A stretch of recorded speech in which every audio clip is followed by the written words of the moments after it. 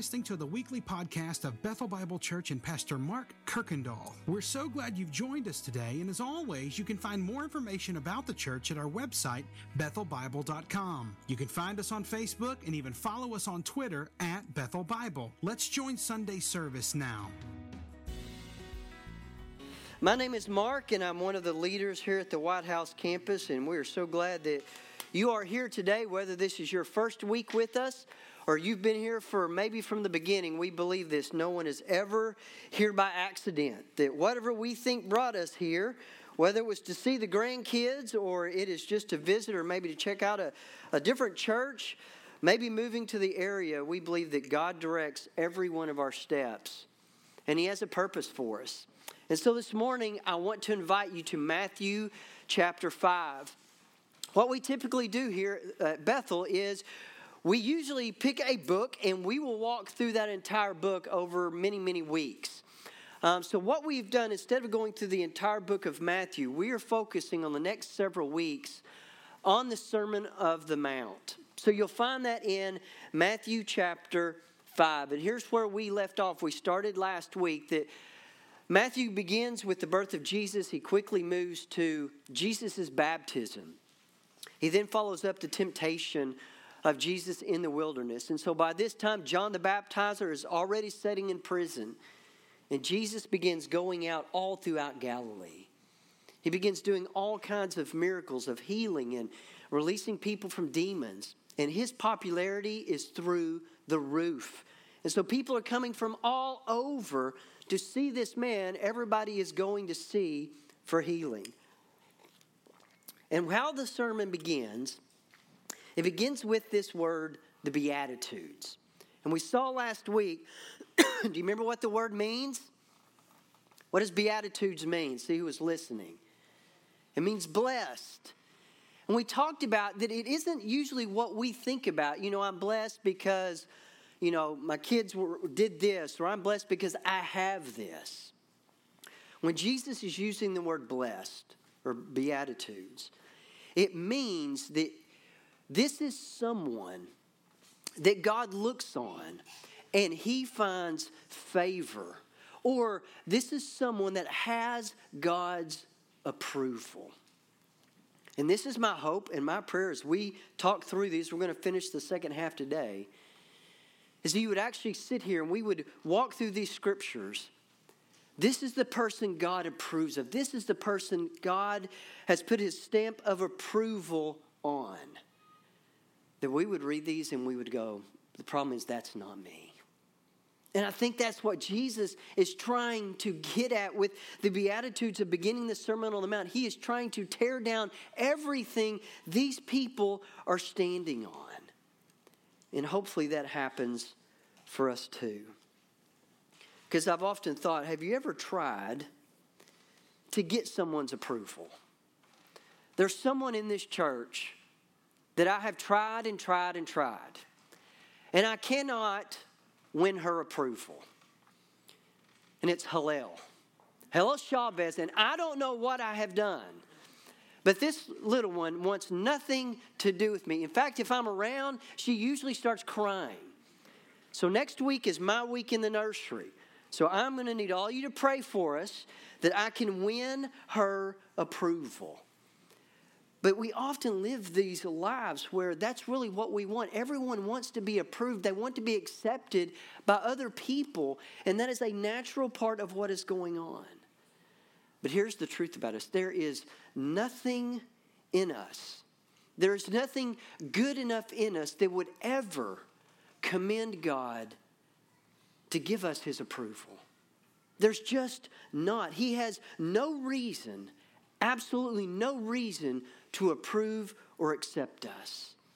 And so last week we began with the first four Beatitudes. This is a person that God approves of. And the first one was a poor in spirit. This is somebody that acknowledges their spiritual depravity, that they are spiritually bankrupt, and that is someone that God approves of. The second beatitude were those that mourn.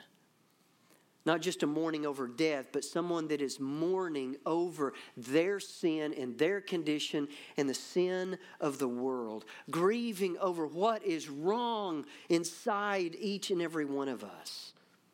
Well, the third one was a meekness. This is a person that God approves of. This is the person that doesn't feel any entitlement to anything. They're not exerting their rights and not expecting things. It's a person that trusts God to work in and for them. A person that's meek is patient. Well, towards sin, it's trusting God to forgive us. We saw it's trusting God to do this new work in us. When people try to continue, maybe even bring up our past and our sins, that we don't have to react because we're trusting God's promises. Then the fourth one was a hunger and a thirst for righteousness, this intense longing for what is true and pure and right. Well, today we're going to pick up in verse 7. But I want to back up. I want to read this first section for us, but then we're going to hone in on verse 7. So Matthew chapter 5, beginning in verse 1. It says, seeing the crowds, he, Jesus, went up on the mountain, remember, just off of Togba, and he sat down, and his disciples, they came to him, and he opened his mouth, and he taught them, saying, blessed are the poor in spirit, for theirs, meaning only theirs, is the kingdom of heaven. Blessed are those who mourn, for they shall be comforted. And remember, that was an immediate promise. Blessed are the meek, for they shall inherit the earth. Blessed are those who hunger and thirst for righteousness, for they shall be satisfied. Blessed are the merciful, for they shall receive mercy. Blessed are the pure in heart, for they and only they shall see God.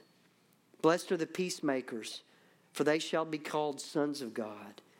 Blessed are those who are persecuted for righteous sake, for theirs is the kingdom of heaven. Blessed are you when others revile you and persecute you and utter all kinds of evil against you falsely on my account. Rejoice and be glad, for your reward is great in heaven, for they have persecuted the prophets who were before you. And church, this is the word of the Lord. Let his saints hear. Let's pray.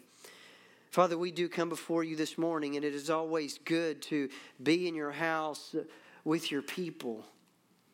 We thank you for our time together of serving one another and greeting one another and being able to sing truth of who you are and what you have done, of hearing of your work around the world.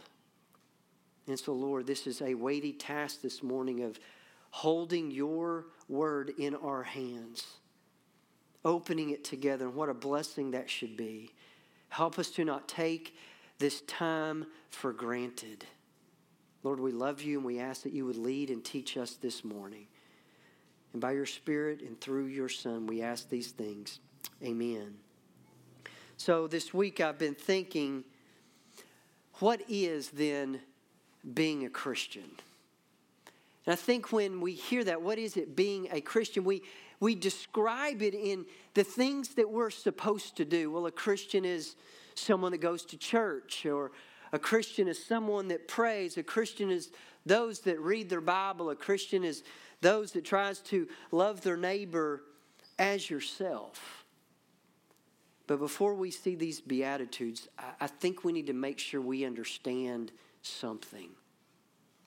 That a Christian, first of all, is something before they ever go and do something.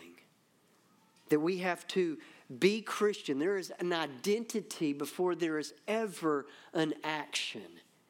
And I think that's what Jesus is driving at. Or to say it like my buddy Jacob in Henderson, you do not do to become. You do because you are. And I would say it this way. I think we, without even thinking about it, we get into these lifestyles where we are living in such a way that we are trying to control our Christianity. That's all these things that I'm supposed to be doing. And if I can do it just right or maybe above average, then I'm doing it right.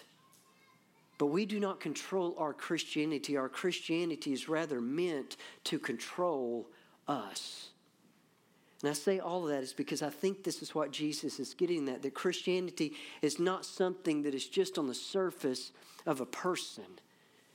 Because those are ones that are coming to see him. So many of these are people that are trusting in rituals and traditions and their festivals and even their heritage. And these are the things they think are gaining God's approval.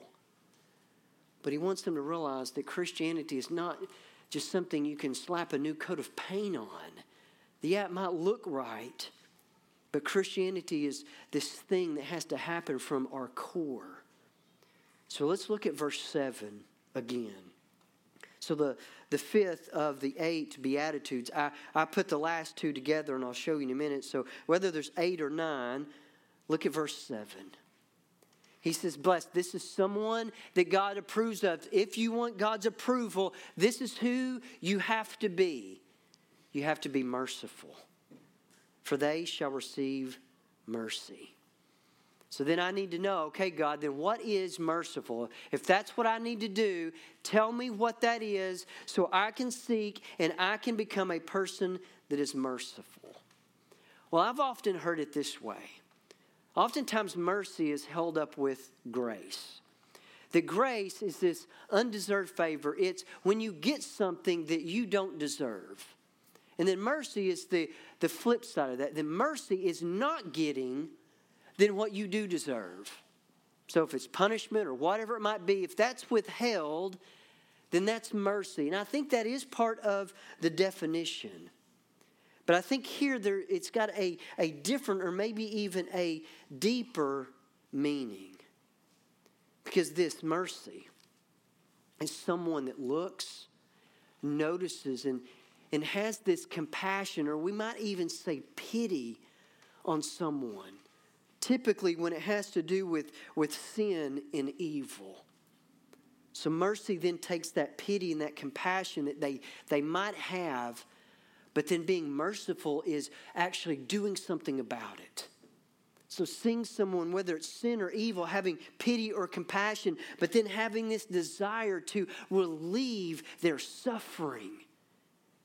And so God says, this is a person I approve of. I would say compassion plus action. And then there's that story, that parable you probably heard long ago that plays it really well, of the Good Samaritan. That here's this man traveling from Jerusalem. He's beaten, he's robbed. And along comes 2 people. Along comes a priest. And he probably had some compassion, but what does he do? He passes on by. A Levite comes. Maybe has some pity on this man, but he simply walks on by. But along comes this dirty Samaritan. He sees this man. He has compassion and pity and compassion on this man, but he stops. And he does whatever he can do to relieve this man's suffering. So the mark of being merciful is seeing someone suffering and then being moved by your compassion to help relieve it. But then notice the promise, because every one of these Beatitudes has a promise attached to it.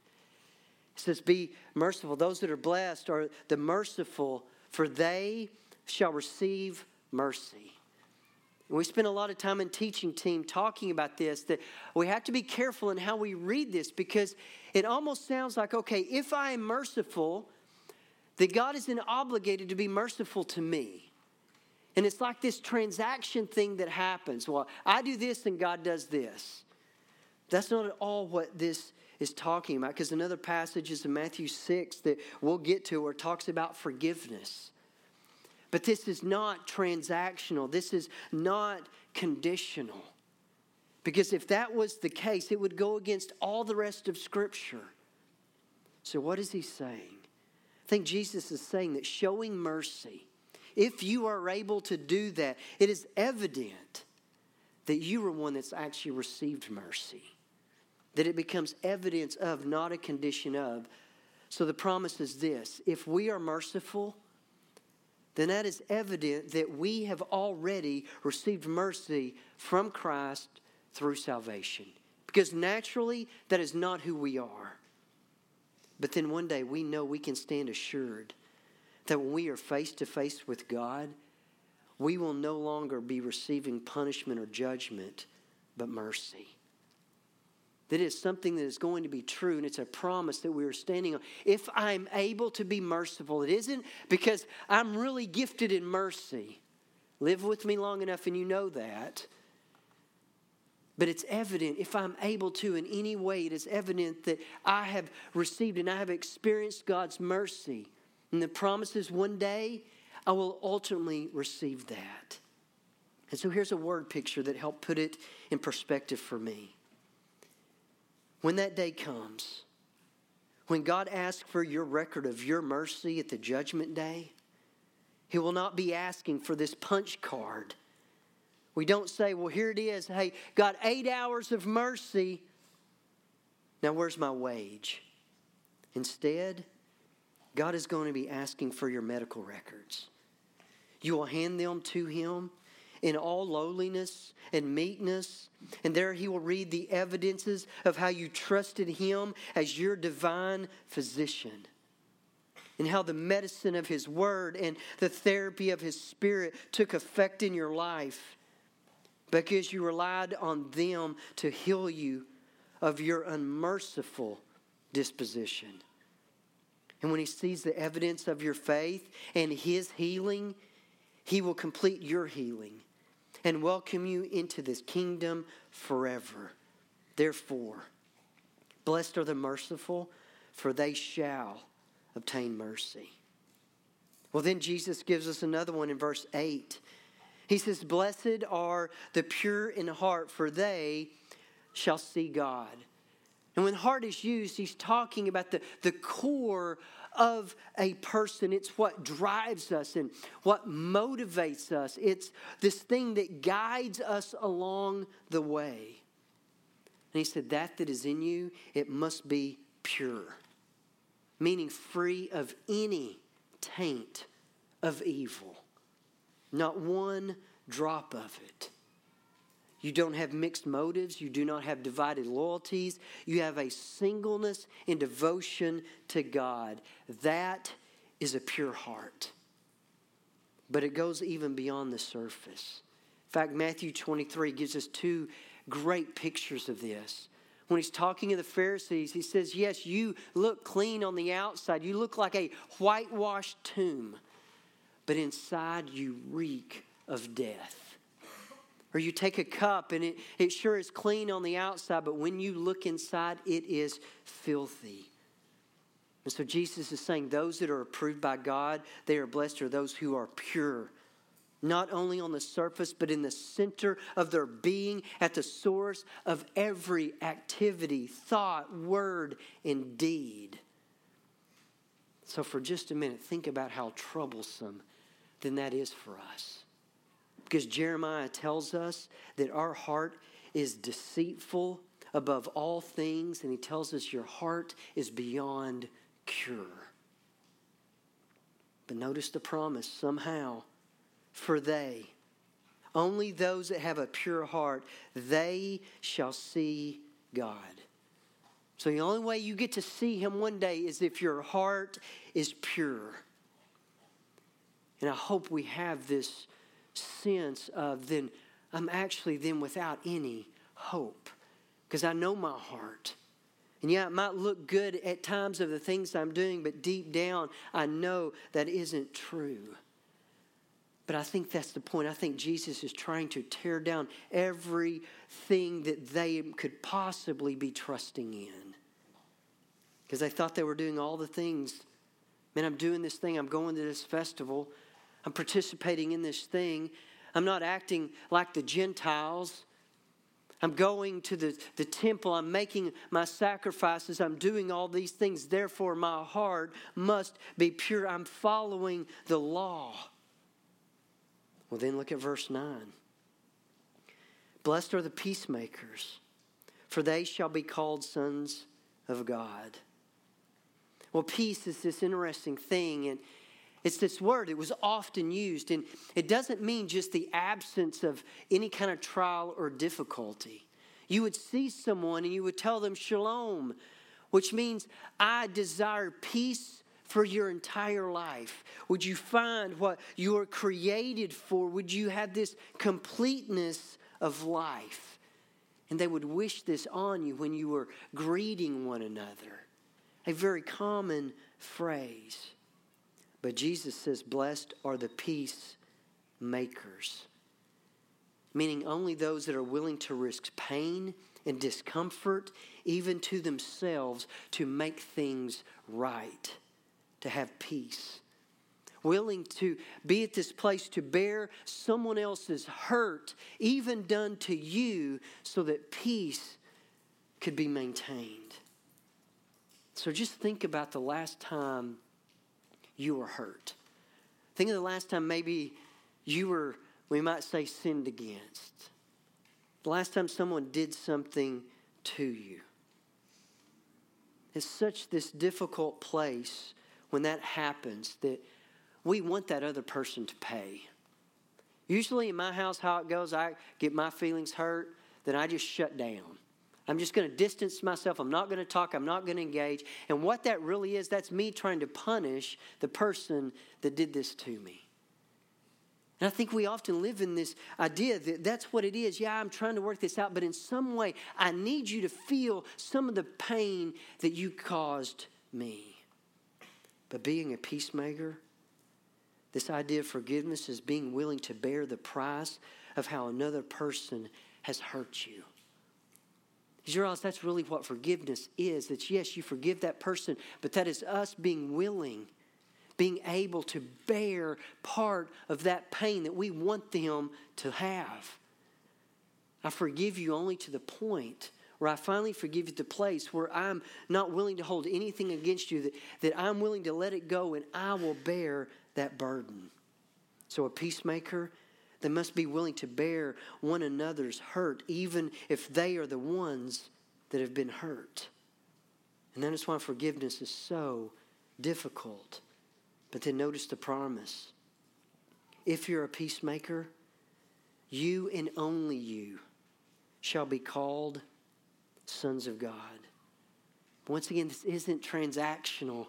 He's not saying, hey, if you can be a peacemaker, if you can do that, then you get to be one of my sons. Actually, you know what? He actually is saying that.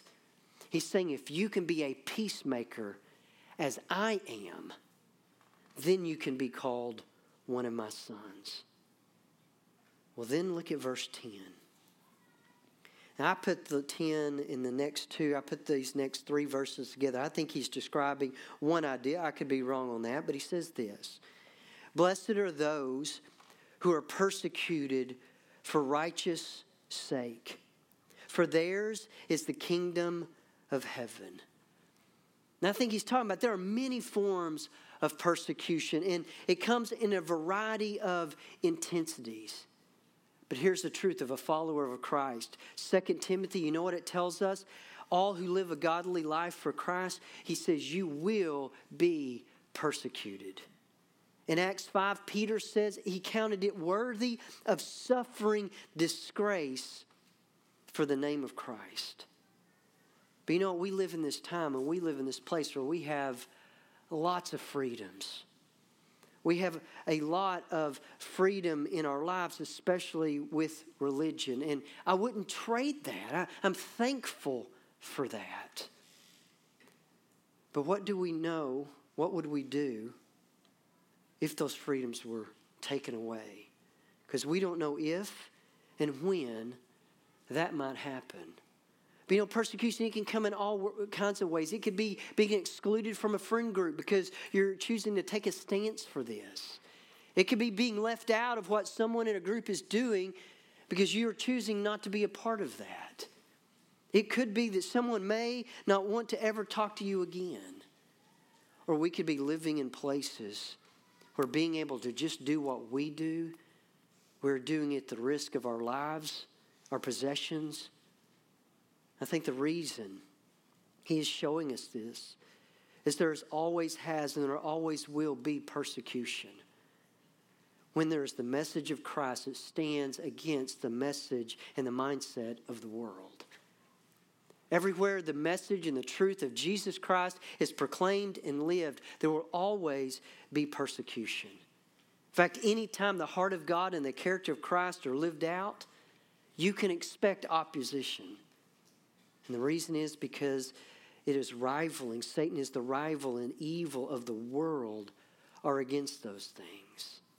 So I think he's saying if and when we face any form of mistreatment, you know what he says? Count it a blessing. Because the promise to them and only them is the kingdom of God. That as our lives are reflecting who we live for, there will always be opposition in that. But he takes it a step further. Look at verse 11. Blessed are you when others revile you and persecute you and utter all kinds of evil against you falsely on my account. Because you know the truth is, the less you and I are more like the world, the more we will be reviled and persecuted. So if you want the easiest life possible, then be more like the world. But the less like the world we are, the more we will be reviled and persecuted. But if we never suffer any type of mistreatment, if we are never ever ridiculed, I wonder what that says about us. I wonder what that says about our church. If we never face any type of mistreatment or ridicule, what type of church really is that? Now, I'm not saying that we should ever go looking for trouble. I'm not saying that. But we need to understand that the more we are like Christ, the more the world will hate us. And if and when that happens, look at what Jesus says in our last verse today. He says, rejoice. If and when that happens, be glad. And the reason is, your reward is great in heaven. And so they persecuted the prophets who were before you. I think one of the biggest temptations that we face, at least I know I do, is the pull of this world is so heavy. It is so strong. But I think there's no greater feeling than feeling less and less tethered to this world. In fact, that's probably the best thing that could happen to us. Because then what happens? When that persecuting or those evil words and those falsehood comes against us, the less tethered I am to this world, the less that matters to me. Because that is the way the world threatens us. That when the world comes at us with all these things, it means I have nothing to lose. That there isn't anything this world could offer me that is greater than what I have in Christ. And that is what I often pray for my kids, that they would treasure Christ more than anything this world could ever offer them. That they wouldn't trade what they have for Christ for anything. But notice the end of that. If and when the world reviles us or persecutes us, he says this, just know you're in great company. And so let me kind of walk through these real quick to put them in one visual for us. These are the people that God blesses, that he gives his favor, that God approves, the poor in spirit. When they recognize their spiritual poverty and that they are totally bankrupt. Those that mourn. When they see sin in themselves and others, there's a grieving over sin. There's a meekness. When we recognize our spiritual bankruptcy, we're moved to mourn over sin. And the more we see it, the more we mourn. And that creates a meekness in us. In fact, the longer you're a Christian, probably the less you should feel like it, because you're going to become more and more aware of your sin. But being meekness knows God is the one doing a work in me. You're then going to hunger and thirst more for righteousness. And it's a hunger and thirst that never gets completely satisfied.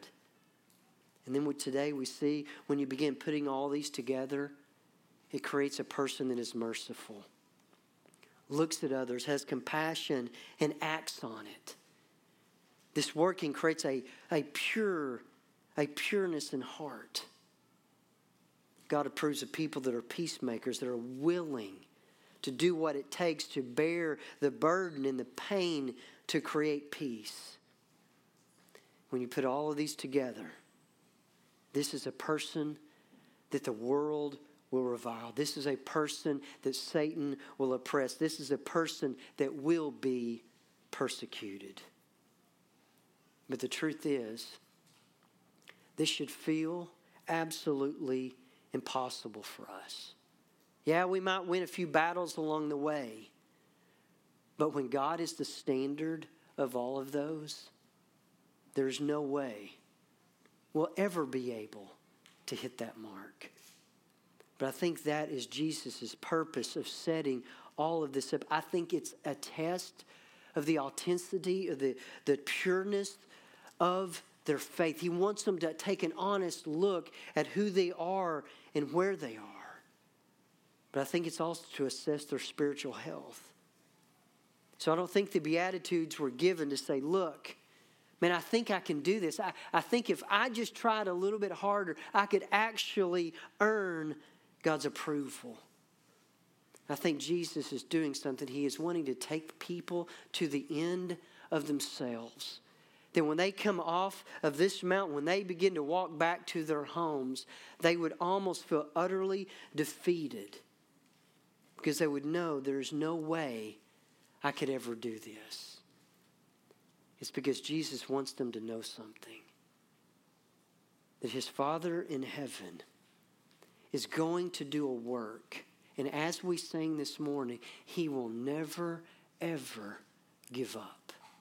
That one day, all of those things will be true of us. But it's not because of who we are or anything we have in us. It's because of who he is. So it's not what we do that makes us a Christian.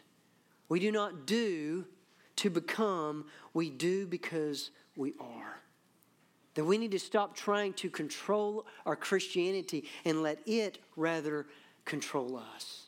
That there has to be this identity that Jesus is getting at so there can be any evidence of all of these things. But if there is one person, and I wished I'd gotten demeanor, if there is one person that probably ever got the closest to this, it might be her. But then I find some hope even in her story. Because you've probably heard the name Corrie ten Boom. In her book, The Hiding Place, I read this again this week. She's talking about a meeting that she had with one of the guards. And it is hard for us to imagine what that must have been like. He was one of the guards at Ravensbrück, a concentration camp, it said, where her sister died. And she said, it was at a church service in Munich that I first saw him. The former SS man who had stood guard at the shower where I stood naked in front of him at the processing center at Ravensbrück. He was the first one of our actual jailers that I'd had since that time. And suddenly, it was all there. The room full of mocking men, the heaps of clothing, and my dear sister Betsy's pain-blanched face. And he came up to me as the church was emptying, beaming and bowing. He said how grateful I am for the message, to think, as you say, that I have been washed by the blood of Jesus, that he washed away my sins. And he thrust out his hand to shake mine. And I, who had preached so often to the people the need to forgive, I kept my hand at my side. Even as the angry, vengeful thoughts boiled through me, I saw the sin in them. Jesus Christ had died for this man. Was I going to ask for more? Lord Jesus, I prayed, forgive me and help me to forgive him. I tried to smile. I struggled to raise my hand, but I could not. I felt nothing, not the slightest spark of warmth or charity. And so again, I breathed a silent prayer. Jesus, I cannot forgive him. Give me your forgiveness. And as I took his hand, the most incredible thing happened. From my shoulder, along my arm, and through my hand, a current seemed to pass from me to him, while into my heart sprang a love for this stranger that almost overwhelmed me. Jesus said, you cannot control your Christianity, but that is how our Christianity is meant to control us. Thanks again for listening to the podcast today. We hope that you were blessed and encouraged. And if you have any questions or comments, we want you to let us know. Simply send your thoughts to questions@bethelbible.com. Thanks for spending time with us, and be sure to join us next week on the Bethel Bible Podcast.